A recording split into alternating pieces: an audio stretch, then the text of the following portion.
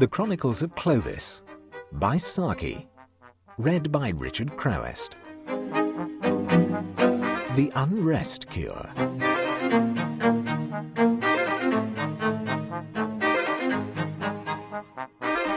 On the rack in the railway carriage immediately opposite Clovis was a solidly wrought travelling bag with a carefully written label on which was inscribed J. P. Huddle, The Warren, Tilfield, near Slowborough. Immediately below the rack sat the human embodiment of the label, a solid, sedate individual, sedately dressed, sedately conversational. Even without his conversation, which was addressed to a friend seated by his side and touched chiefly on such topics as the backwardness of Roman hyacinths and the prevalence of measles at the rectory, one could have gauged fairly accurately the temperament and mental outlook of the travelling bag's owner. But he seemed unwilling to leave anything to the imagination of a casual observer, and his talk grew presently personal and introspective. "I don't know how it is," he told his friend. "I'm not much over 40, but I seem to have settled down into a deep groove of elderly middle age. My sister shows the same tendency. We like everything to be exactly in its accustomed place. We like things to happen exactly at their appointed times. We like everything to be usual, orderly, punctual, methodical to a hair's breadth, to a minute. It distresses and upsets us if it is not so. For instance, to take a very trifling matter, a thrush has built its nest year after year in the catkin tree on the lawn. This year, for no obvious reason, it is building it in the ivy on the garden wall. We have said very little about it, but I think we both feel that the change is unnecessary and just a little irritating." "Perhaps," said the friend, "it is a different thrush." "We have suspected that," said J.P. Huddle, "and I think it gives us even more cause for annoyance. We don't feel that we want a change of thrush at our time of life, and yet, as I have said, we have scarcely reached an age when these things should make themselves seriously felt." "What you want," said the friend, "is an unrest-cure." "An unrest-cure? I've never heard of such a thing."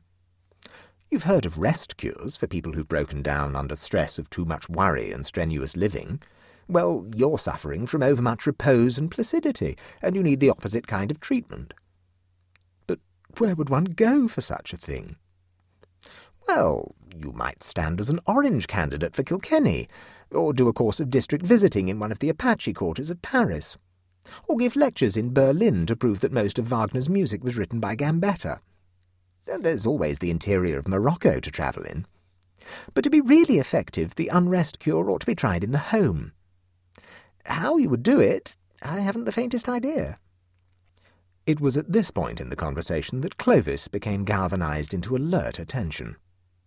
After all, his 2 days' visit to an elderly relative at Slowborough did not promise much excitement.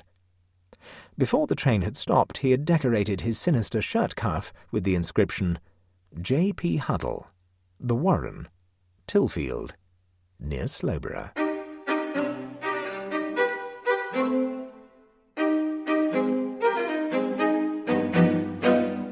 Two mornings later, Mr. Huddle broke in on his sister's privacy as she sat reading Country Life in the morning room. It was her day and hour and place for reading Country Life, and the intrusion was absolutely irregular. But he bore in his hand a telegram, and in that household telegrams were recognized as happening by the hand of God. This particular telegram partook of the nature of a thunderbolt. "Bishop examining confirmation class in neighbourhood, unable to stay rectory on account measles, invokes your hospitality, sending secretary arrange." "I scarcely know the bishop. I've only spoken to him once," exclaimed J.P. Huddle, with the exculpating air of one who realizes too late the indiscretion of speaking to strange bishops. Miss Huddle was the first to rally. She disliked thunderbolts as fervently as her brother did, but the womanly instinct in her told her that thunderbolts must be fed. "We can curry the cold duck," she said. It was not the appointed day for curry, but the little orange envelope invoked a certain departure from rule and custom. Her brother said nothing, but his eyes thanked her for being brave. "A young gentleman to see you," announced the parlour-maid. "The secretary," murmured the Huddles in unison. They instantly stiffened into a demeanour which proclaimed that, though they held all strangers to be guilty, they were willing to hear anything they might have to say in their defence. The young gentleman who came into the room with a certain elegant haughtiness was not at all Huddle's idea of a bishop's secretary. He had not supposed that the episcopal establishment could have afforded such an expensively upholstered article when there were so many other claims on its resources. The face was fleetingly familiar.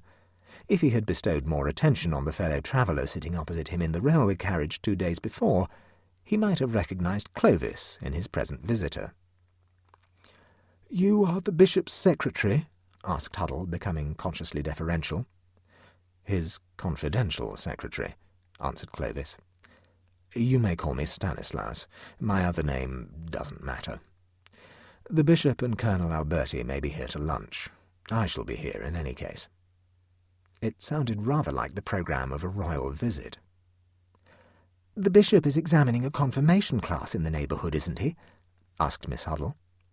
"Ostensibly," was the dark reply, followed by a request for a large-scale map of the locality. Clovis was still immersed in a seemingly profound study of the map when another telegram arrived. It was addressed to Prince Stanislaus, care of Huddle, the Warren, etc. Clovis glanced at the contents and announced, "The bishop and Alberti won't be here till late in the afternoon." Then he returned to his scrutiny of the map. The luncheon was not a very festive function. The princely secretary ate and drank with fair appetite, but severely discouraged conversation. At the finish of the meal he broke suddenly into a radiant smile, thanked his hostess for a charming repast, and kissed her hand with deferential rapture. Miss Huddle was unable to decide in her mind whether the action savoured of Louis XIVian courtliness or the reprehensible Roman attitude towards the Sabine women. It was not her day for having a headache, but she felt that the circumstances excused her, and retired to her room to have as much headache as was possible before the bishop's arrival.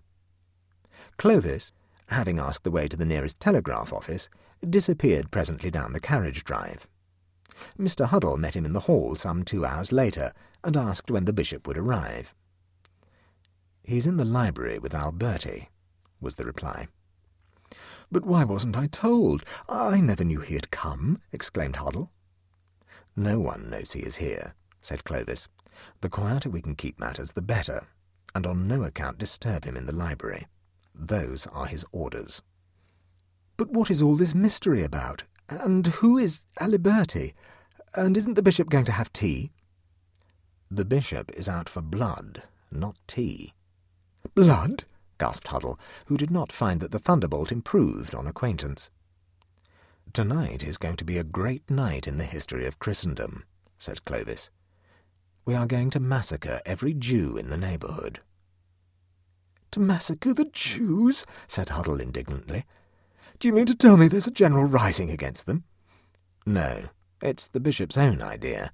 He's in there arranging all the details now." "But the bishop is such a tolerant, humane man." "That's precisely what will heighten the effect of his action. The sensation will be enormous." That, at least, Huddle could believe. "He will be hanged!" he exclaimed with conviction. "A motor is waiting to carry him to the coast, where a steam yacht is in readiness."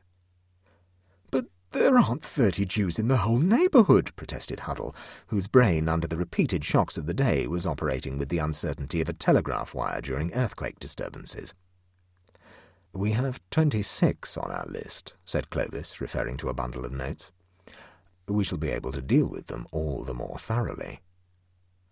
"Do you mean to tell me that you are meditating violence against a man like Sir Leon Birberry?" stammered Huddle.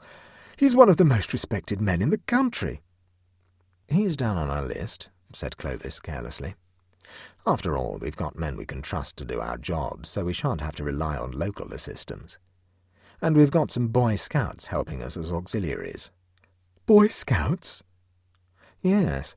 When they understood there was real killing to be done, they were even keener than the men." "This thing will be a blot on the 20th century." "And your house will be the blotting pad.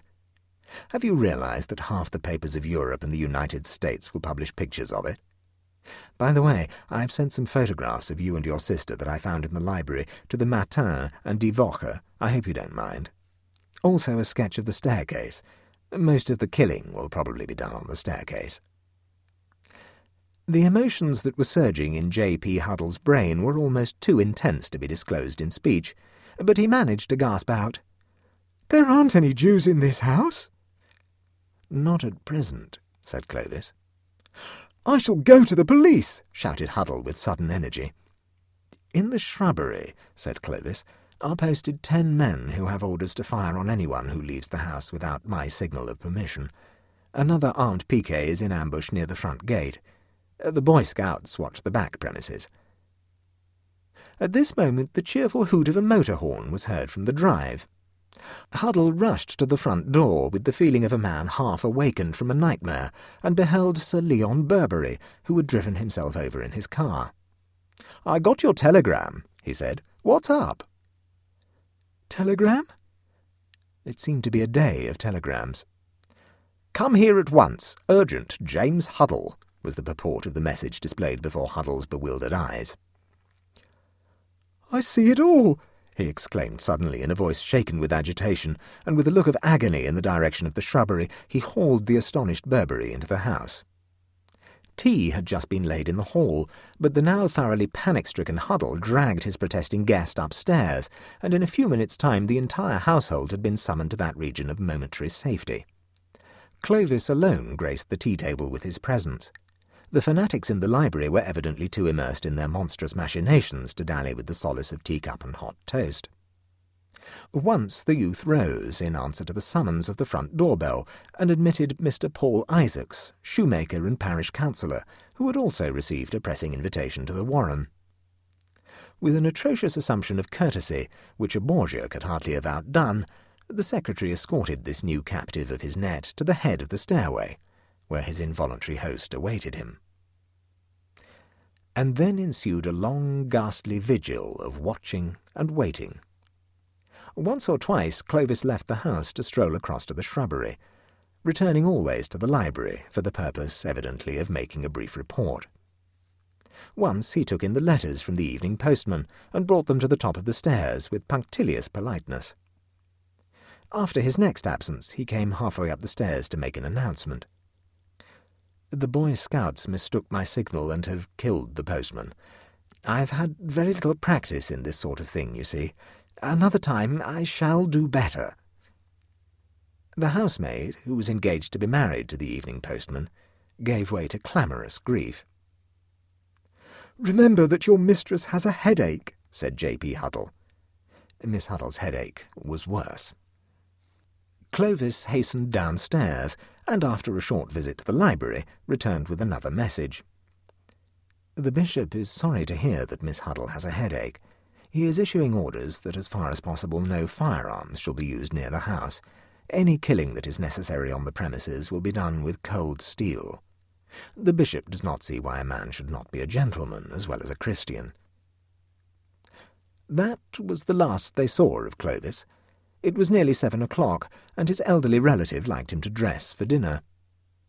But though he had left them forever, the lurking suggestion of his presence haunted the lower regions of the house during the long hours of the wakeful night, and every creak of the stairway, every rustle of wind through the shrubbery, was fraught with horrible meaning.